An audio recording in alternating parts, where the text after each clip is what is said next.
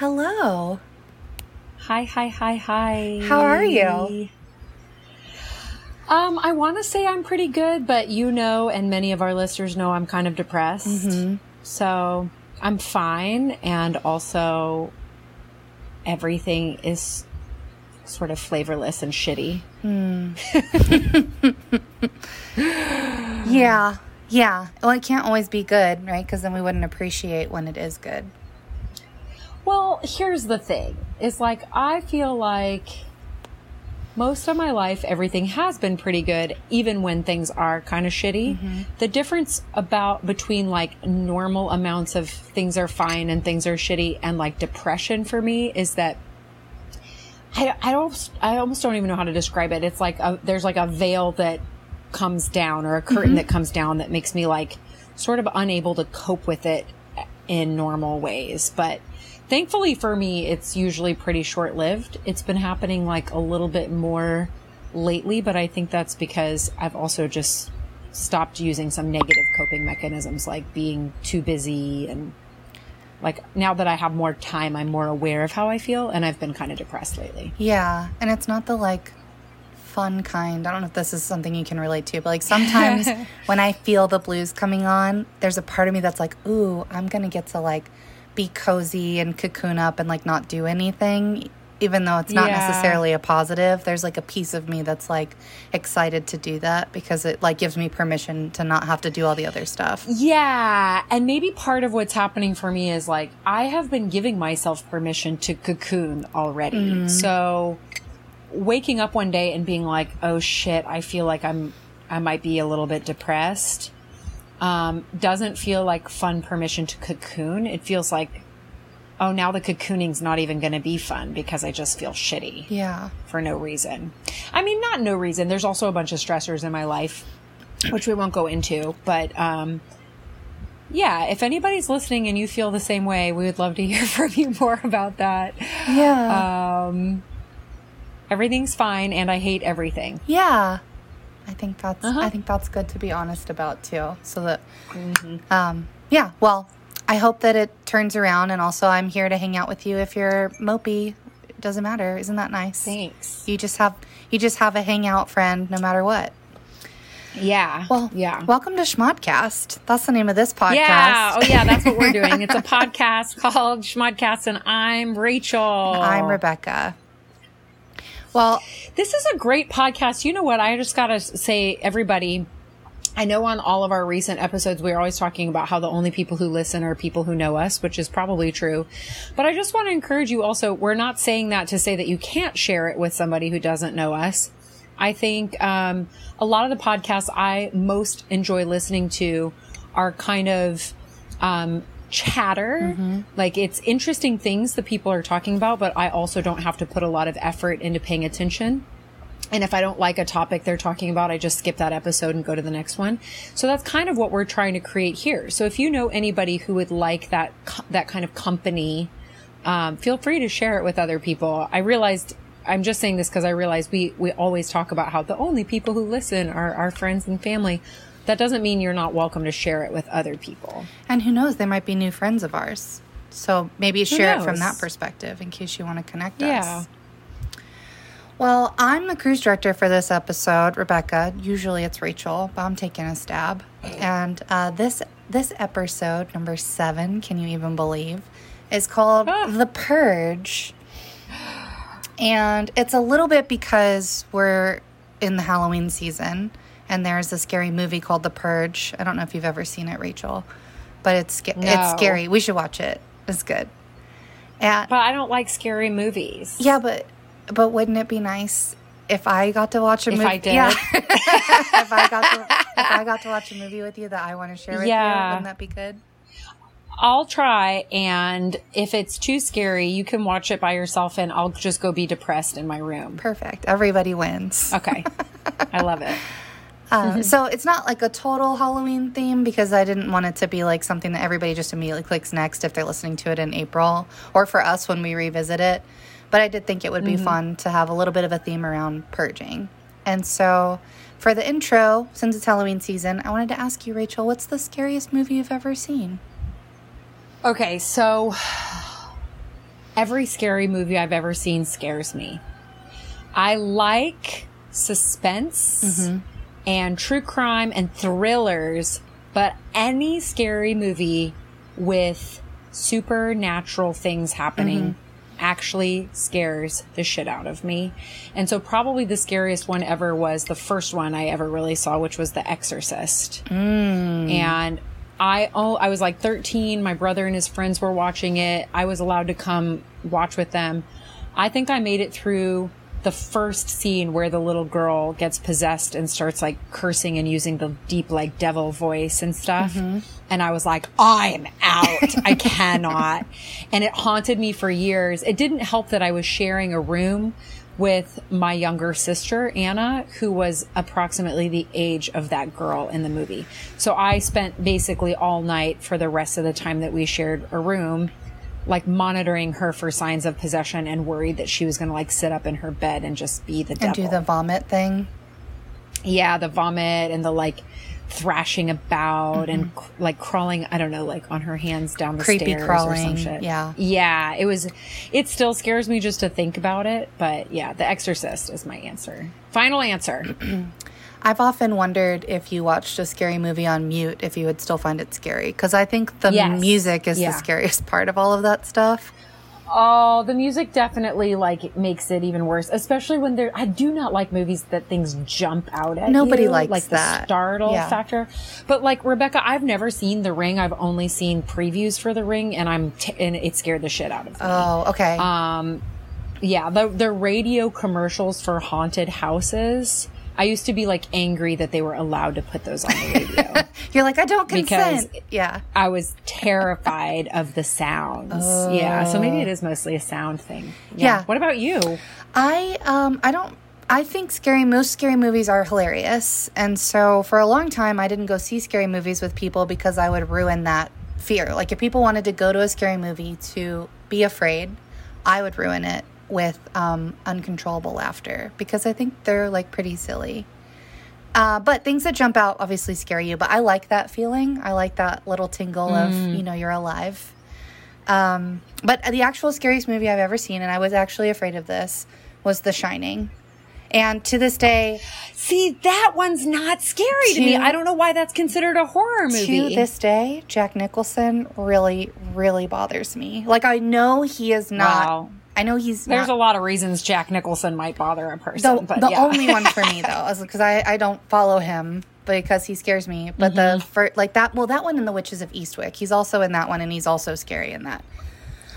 So those are like, that's so funny you mentioned that because I've seen both of those and I think those are funny. They are funny, but like he is horrifying. So yeah, he's gross. I watched that movie at 9 years old. And so that's the main reason that it scared me. I was way too young to consume that content.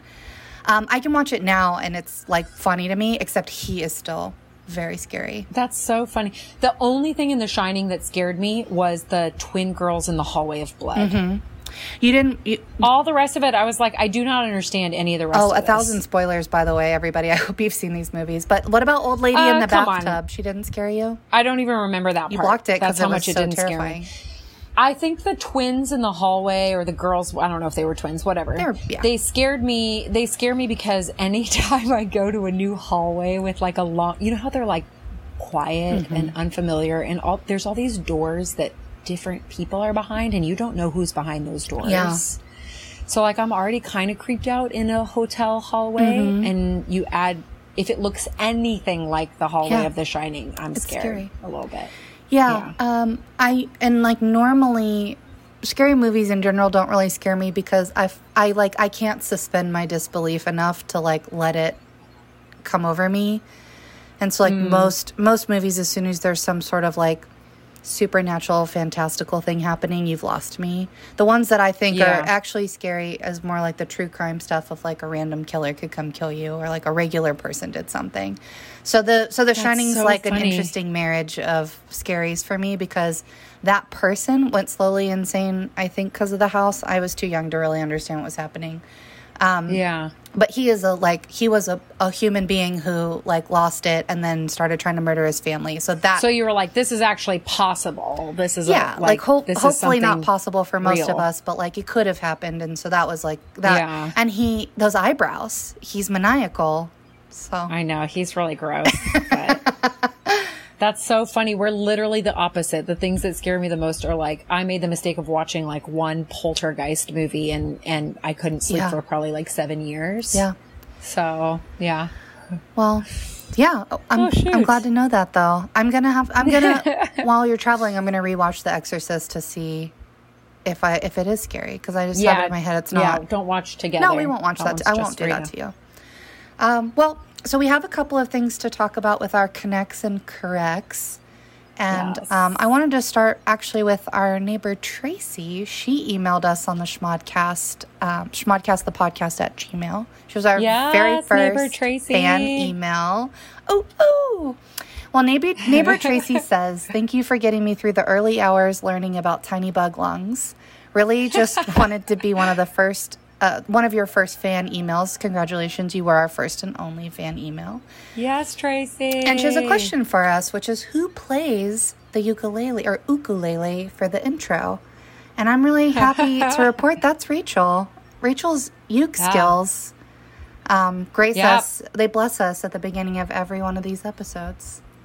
Yes, that's on a ukulele checked out from the Hawaii Public Library system. If you're trying to learn the uke, check out your local library. Apparently, even not in Hawaii, a lot of libraries check them out. Isn't that brilliant? It's such a good resource, the library. And they have more than books, y'all. Check it out. Way more than books. Yeah. Way more. They've got Shania Twain CDs. They have Celine Dion CDs. They got magazines. Ours also has like a set of like a whole shelf of books that it's just like honor system, buy a book for a quarter if you want one of the books on that shelf. It's really interesting. They mostly seem to be like cookbooks from like 1984. Yeah. But there was like that one that was like all about beagles. That's right. We should have got that for a quarter. Yeah, should have. We have another shout out for another Tracy. Tracy L. Rogers, our astrologer friend. We mentioned her on a previous episode and just wanted to circle back to that because we've talked about horoscopes a little bit here and there. If you're at all interested in astrology, which I was not when I first met Tracy. I was like, this is so stupid. And then she was like, hey, Rachel, you don't have to believe literally all of it word for word. It's one of the many tools we can use to explore how we feel about this weird thing of being alive and how we relate to ourselves and to each other and to the planets and the earth that we're on. So if you're at all interested, check out her weekly horoscopes. You can sign up for her newsletter too. She's Tracy, that's Tracey, the letter L, Rogers.com, TracyLRogers.com. It's Rebecca, I think you'd agree with me. It's just been nice to take a few minutes out of the week to sort of reflect, set intentions. Yeah. Maybe think about how you hope your day or your week or your month or your year will go.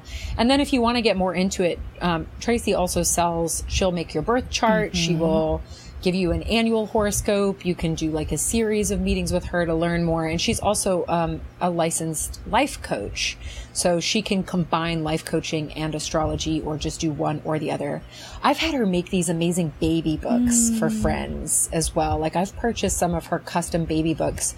So if you know anybody who just had a kid, or if you have a kid, you give Tracy their date, time, and location of birth, and she can make them these gorgeous keepsakes that have their birth chart and explain some things that you might expect will come into play in that person's life. It's really interesting. I know that you got one for your godson.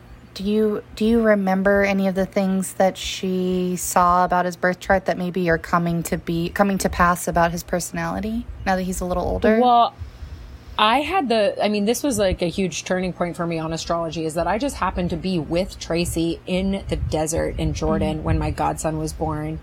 And we laid under the stars together, and she was able to like look up at the sky and be like, this is what's happening with the stars, like as your godchild is being born. Yeah.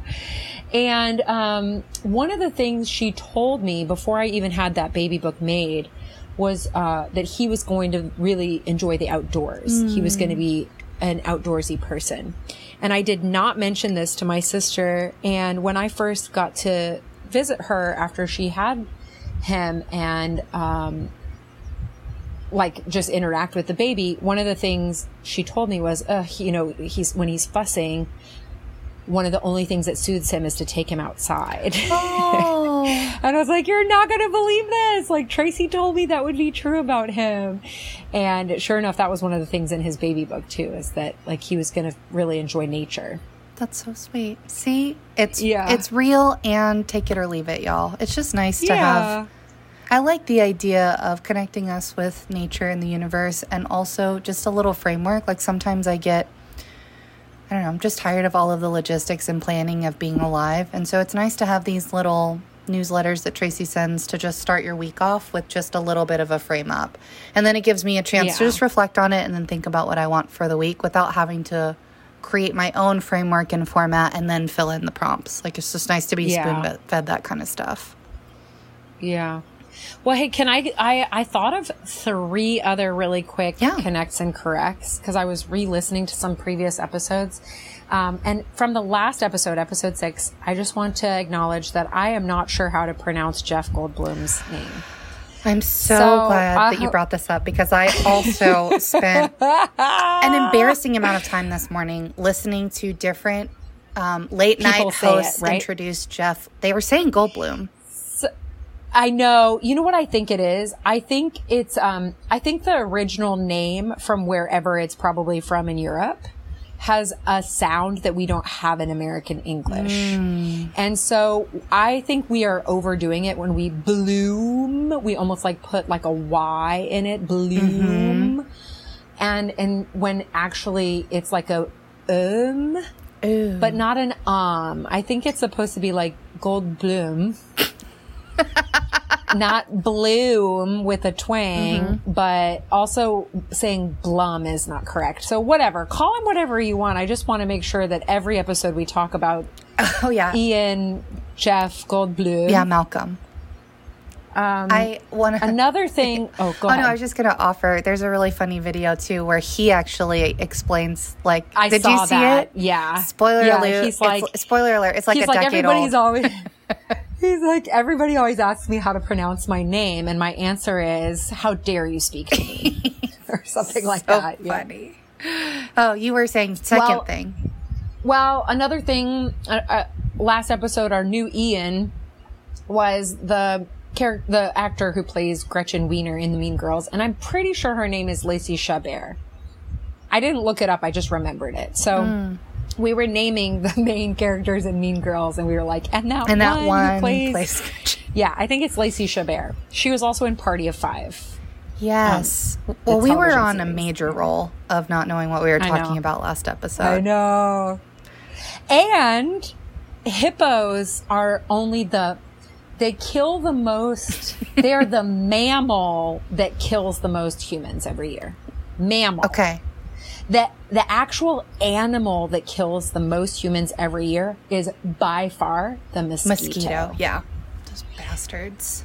Now, I am not sure if that means, like, is it the mosquito actually killing the person, or is the mosquito carrying a disease that kills a person? I don't know why that counts. But hippos kill like 500 people a year.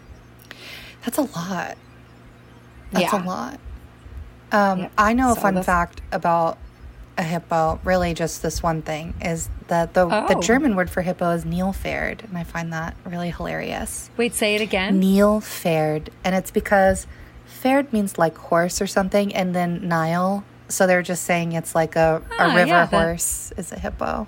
Yeah. Yeah. It's a great name for it. Yeah. So when we talk about hippos going forward, I would appreciate it if we just refer to them as Nilpferds. Thank you. I'm going to call them river horses. I like that too. Yeah. Any other connects or corrects, or maybe any mistakes we've made so far that we want to just go ahead and nip in the bud? We have made so many mistakes, but those are the only ones I feel compelled to correct. We'll just leave the other ones. Let them lie. Yeah. Mm-hmm. Well, did you want to share your hot top, or I can go first if you like? Yeah, you go first. You're directing. Yeah. So tell me everything. This one I'm very excited about because, again, the episode is The Purge. You're just thinking about things to shed or get rid of. I had a weird work call earlier this week, and I don't plan on talking about work very much, so don't worry. Nobody check out yet. This is going to get interesting. Okay. So this unfortunate person was talking to me about who cares what, work stuff, work agenda. And there's a lot of like insider speak in my industry, a lot of like dumb baseball or sports terms, or like people just like they use all of these idiosyncrasies or idioms to describe what they're saying instead of just saying what they literally mean. And this person said, "Open the kimono." And I stopped listening. That phrase makes me so angry. And it's like it's a perfect storm of like sexist and racist and I don't know what else, what other ists. And what most people mean when they say that is they're just trying to say, I'm going to let you in on a secret, or I'm going to share private details about something. I'm going to say something that's not for like mass consumption. So instead of just saying those things that would make sense, they often use this phrase. And I thought we had buried that one a long time ago. I thought everybody knew that was like a totally inappropriate phrase and we shouldn't say it anymore.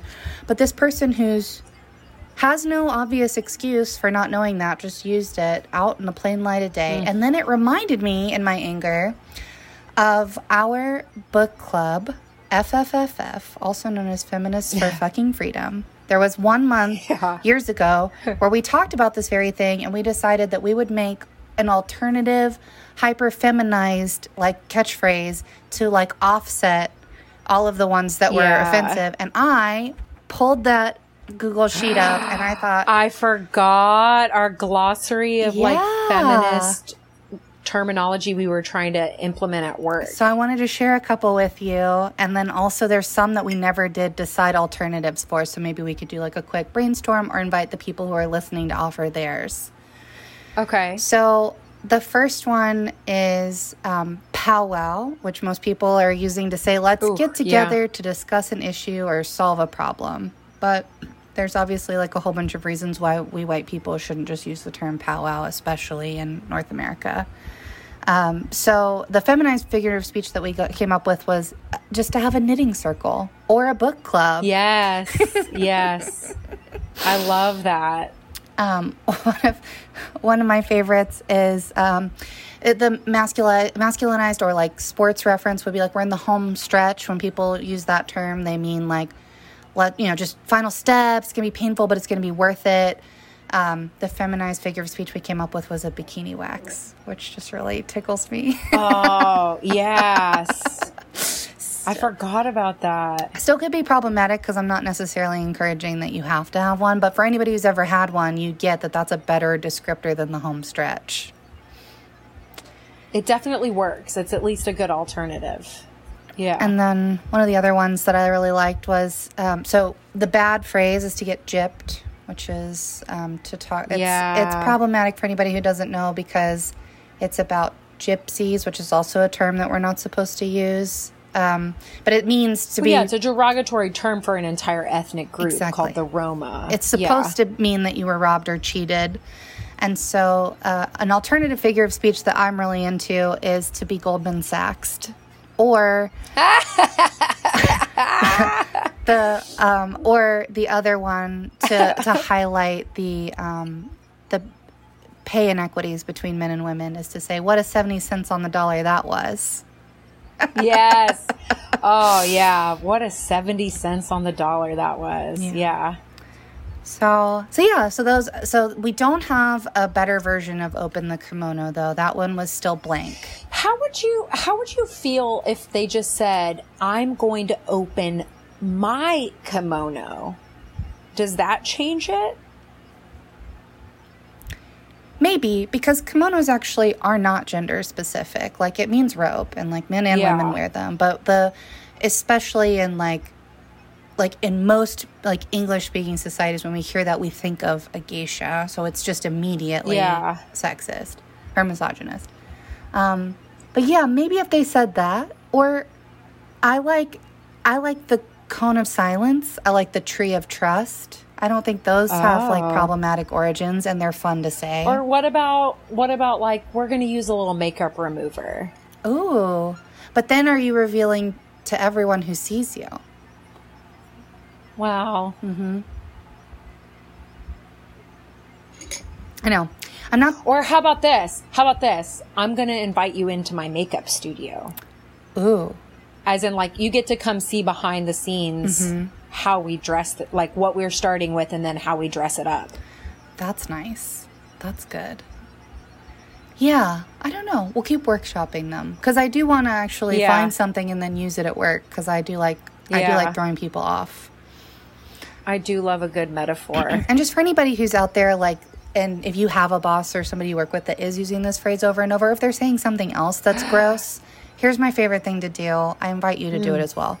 Immediately act like you don't understand the phrase. Just like, I'm sorry, what's that? What's that mean? I don't... Open the kimono? I'm confused. Explain it to me. Because then it helps them unpack why what they said was, like, super gross. Yeah, immediately. Because that's super gross. Yeah. It's really bad. Because even just the only time I've ever heard that phrase, by the way, Rebecca, is from you when you're talking about these experiences at work. Well. So, like, truly, it's interesting. Like, we just have such different, like, all of us have probably different things that we think are normal, gross things that people say. And it might not be normal in other circles. I literally would be like, what does that mean? Mm-hmm. What do you mean? Open the kimono. I've never heard it. The other one people use, so they moved when they found out it was bad to say open the kimono, they immediately switched to inside baseball, which is but that's also really exclusive. I know. It's at least not offensive, but it is still exclusive. Yeah. I just don't know why we can't say what we actually literally mean, which is like, I don't know. I'm gonna let you in on a secret.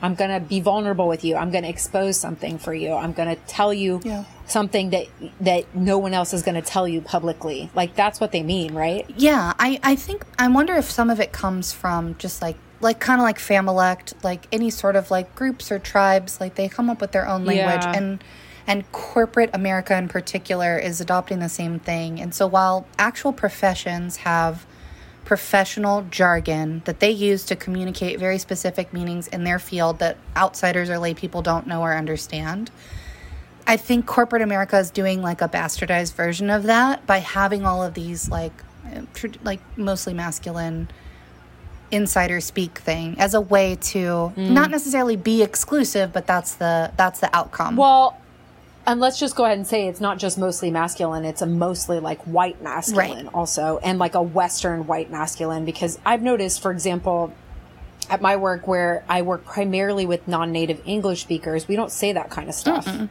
Like you just, and I still have to find myself, I find myself like correcting my sentences. I might want to use the phrase playing catch up.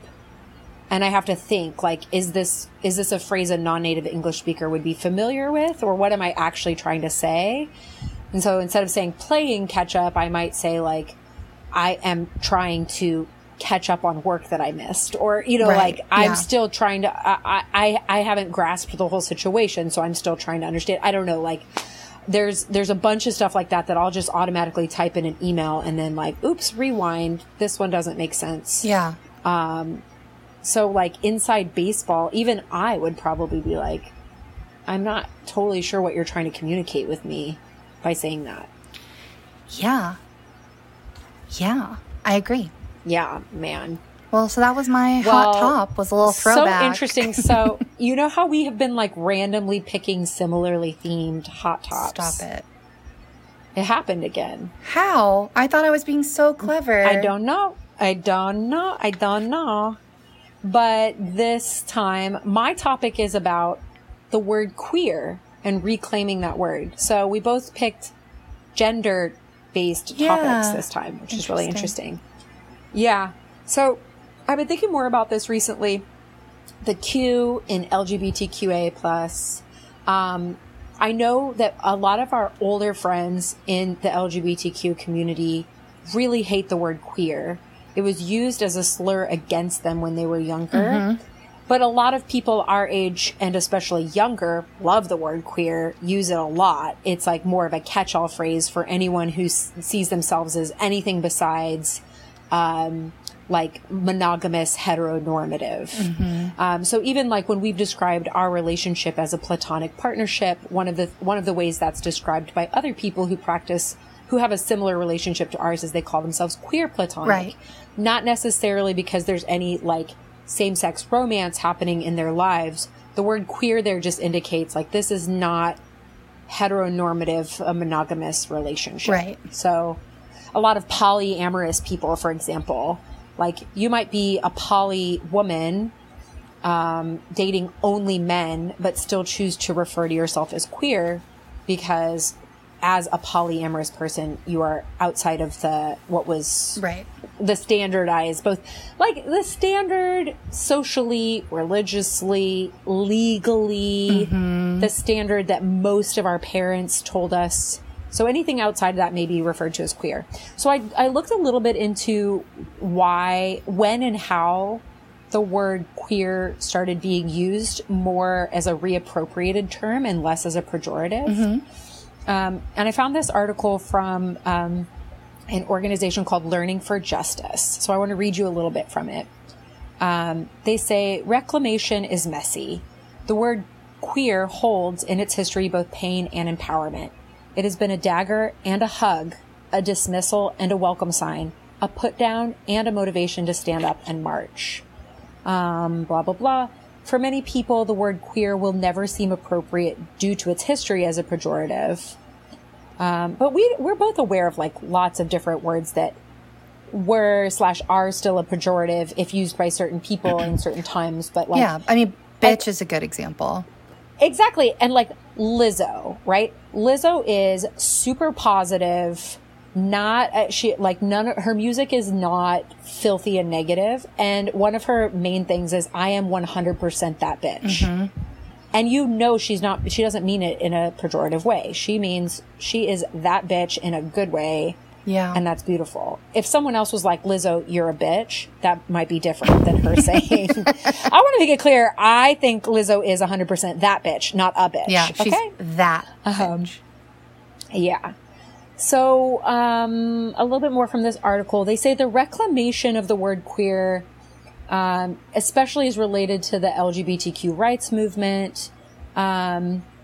It started actually after the Stonewall riots in 1969. So it's a little bit older that people have been reclaiming it than maybe we think. Like if anybody thinks this is just a millennial thing, you're a little bit wrong. For example, a lot of the early pride marches included the slogan, "We're here, we're queer, get used to it." Right.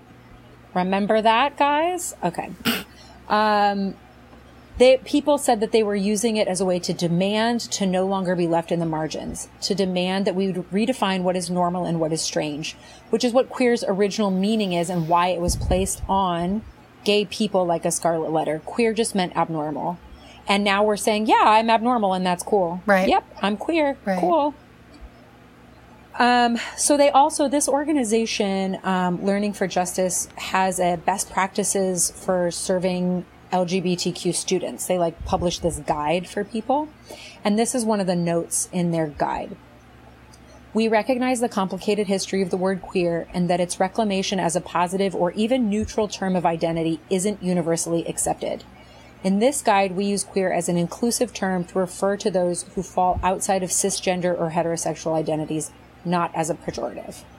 They acknowledge that there's no perfect umbrella term to encapsulate everybody within this community. And so for people who like the word queer, that's one of the options. And that's part of why most organizations have added the letter Q to LGBT because it is gender neutral, for one thing. And it allows us to acknowledge identities left out by LGBT, like intersex people, for example. Right.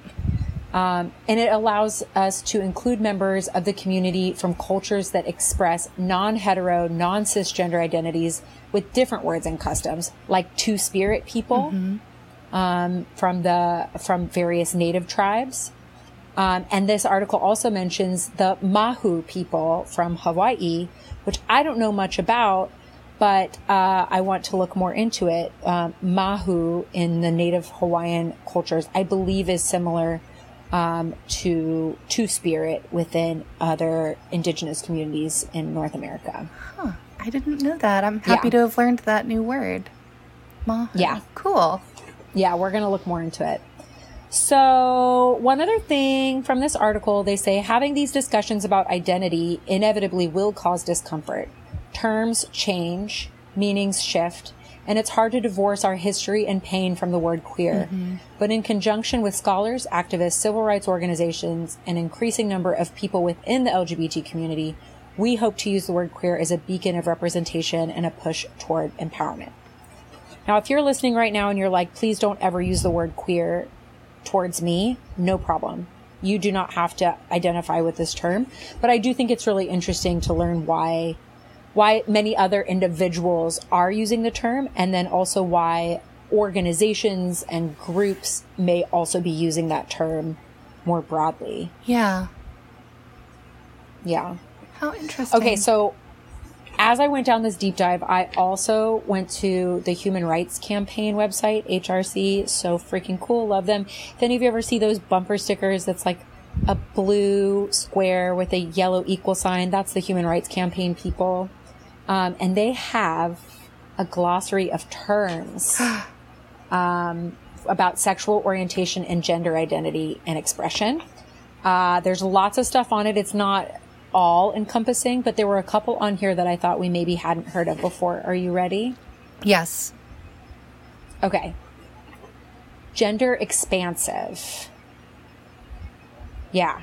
As opposed to like cisgender or the gender binary or gender nonconforming. Gender expansive means a person with a wider, more flexible range of gender identity or expression than is typically associated with the binary gender system. So is it... It's used as an... Oh, sorry to interrupt. Mm-hmm. Does that mean it's more expansive than non-binary? Is that the, like...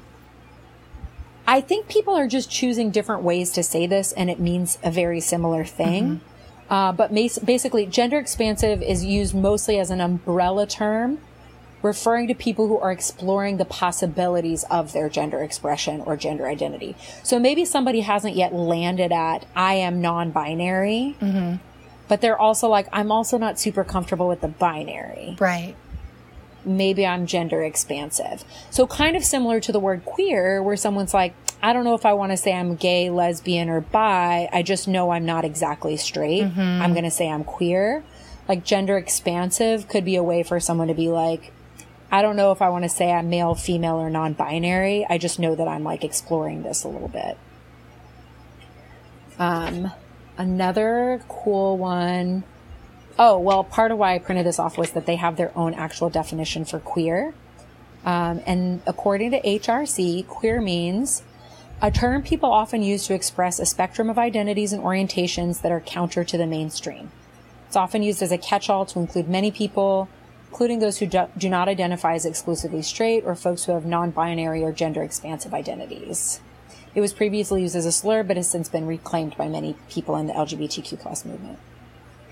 I like that. Yeah.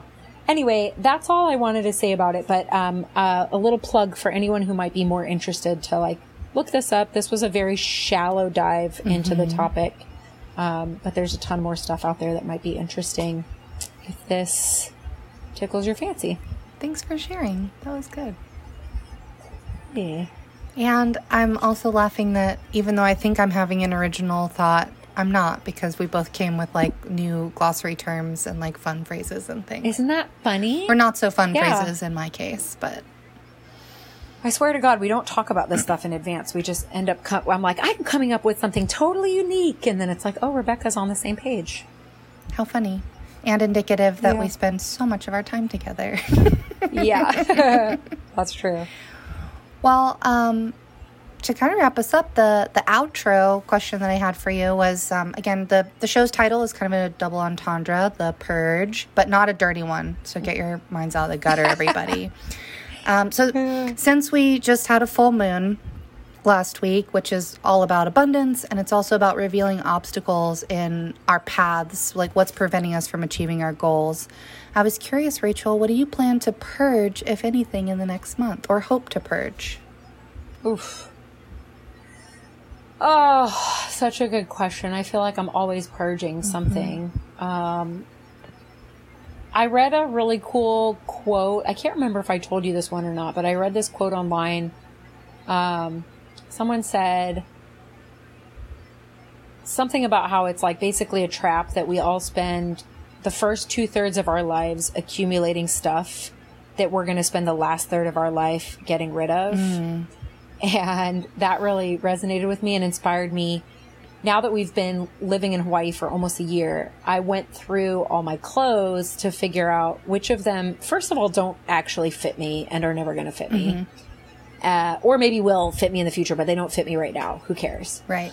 And which things also are like not really appropriate for here. Like I just don't find myself ever wearing them because I don't need as many office clothes, or it's too freaking hot. I'm not going to wear it. Right. So I got rid of like 3 bags of donated clothing that I gave, and shoes.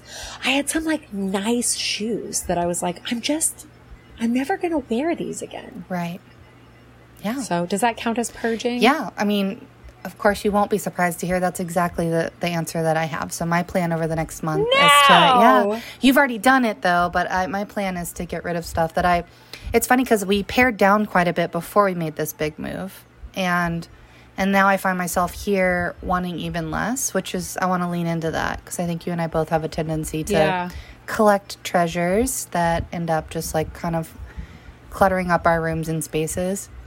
And so I've been, clothes in particular, because there's just stuff that you're like, I don't want to wear it. It's hot, or it doesn't wear right, or it doesn't wick sweat, or whatever other things we might want here in the tropics. And it's nice to keep. I was keeping some of those outfits because, like, when I travel to the mainland, it's nice to already have these things. But I'm feeling more and more confident that I'm not going anywhere in winter. So I don't need to keep these clothes all the time on the off chance I'll wear them once on a trip. Yeah. And I think for me, this is more of a problem than it is for you, but I have too much of it. I pulled out the sweaters that I saved because I'm about to be traveling and it's going to be cold. So cold. And I was like, oh, great. I have some like work appropriate cold weather attire.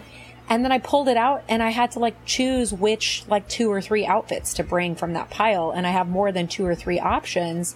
So it's almost annoying that I'm like, I brought this all the way here. I like stored it for a year and now I have an opportunity to wear it, but I can't fit it all in my suitcase. So why am I keeping that many outfits if I can't ever bring them all with me? Yeah, exactly. Yeah. So yeah. Hilarious. Would you mind, I know that this was actually, you had put this as like maybe if we have time in the Connects and Corrects, but would you tell us a little bit about this week's horoscope about Pluto? I want to hear this from you, and I think we have a minute. Yeah. Oh yeah, we have all the minutes we need.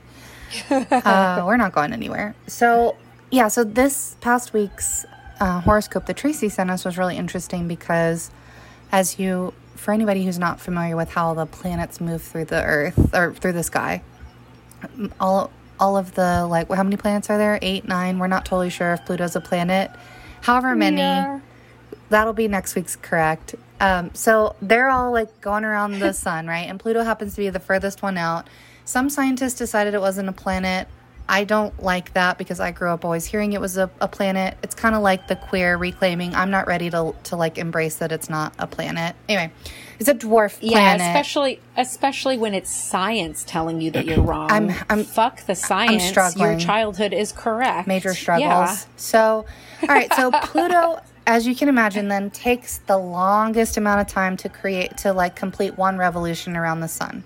So, having said that, that means that Pluto basically is in the same part of the sky for most of the time for several years in a row, and it slowly moves its way across.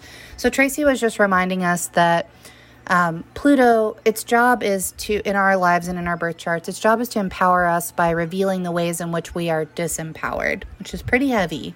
Some heavy shit, Pluto. And since 2008, Pluto's been in the sign of Capricorn. And we've been undergoing a cycle of demolish and re-erect in whatever area of your life Pluto was having an impact on from 2008 until now, 2022. And so what Tracy was telling us in the horoscope was just to prepare yourself, because in spring of 2023, Pluto's officially leaving the sign of Capricorn and moving into Aquarius, which just means we're going to start a new cycle of demolish and re-erect, but in whatever aspects or areas of our life Aquarius happens to impact us individually. And that will be going on then for quite a bit of time. And for me, it was interesting because 2008, that year marked when you and I both were like finishing what would be like our primary undergrad college years, and basically childhood. Yeah, and embarking on first jobs, early careers. What are we doing with our lives? We don't have the structure of school anymore. And it was a little bit of what I refer to as a quarter life crisis, of just like being like untethered, no net under the trapeze. And just like, it's interesting now because I feel, especially in my career, like I am in a very stable and like great place. And I have like built like quite a little skill set for myself. And it's interesting to hear that like that maybe Pluto was helping me like demolish and re-erect that, because I was going through different jobs and trying on different types of careers and settled on this one. It's maybe that's not what Pluto is doing, but that's just what I was thinking about. What we have to do is we have to see where Capricorn and Aquarius fall on your chart so that we can see like if Capricorn aligns with your career stuff and Pluto has been in Capricorn, that would then make sense. And then where does Aquarius lie? Like, what are you going to be like demolishing and re-erecting differently for the coming 20 years? And everybody, just like we said at the top, like consider signing up for TracyLRogers.com's weekly horoscope, because then she's going to tell you by just sending you a free annual horoscope. She just tells you. Yeah. So you don't have to be worried about it. She's just going to tell me. And then I'll let you I'll let you know, Rachel, when I find out. Yeah. I'm so excited. Well, thanks for cruise directing. This was lots of fun. It was my pleasure. Thanks for joining me on the podcast again. 7 times in a row. Yeah, 7 times. 7. Let's try to record one more. 7. Also hilarious, it's episode 7 because we were talking about scary movies, and I love the movie 7. But that one's not scary for you. It's just suspenseful. You know what? People lump it in. I had to learn to differentiate between suspense and thrillers and true crime and horror because people said it's a scary movie and it's not nuanced. A horror movie though. It's nuanced. Yeah, totally. Yeah, it's so good. Yeah. Well, let's watch 7. Well, let's do, and let's maybe we can record number 8 before I'm traveling and we can slow roll some of these things. Well, now that you just said it on the recording, we're sort of obligated for all our fans, so I guess we should. I said maybe. I said maybe. Maybe we'll schmod before you travel. We don't know. Yeah. We don't know what's going to happen. What are the consequences? Absolutely nothing. It's amazing. Nothing. Oh. All right. See you in a minute. Beep bop beep boop boop boop beep. Beep bop bop.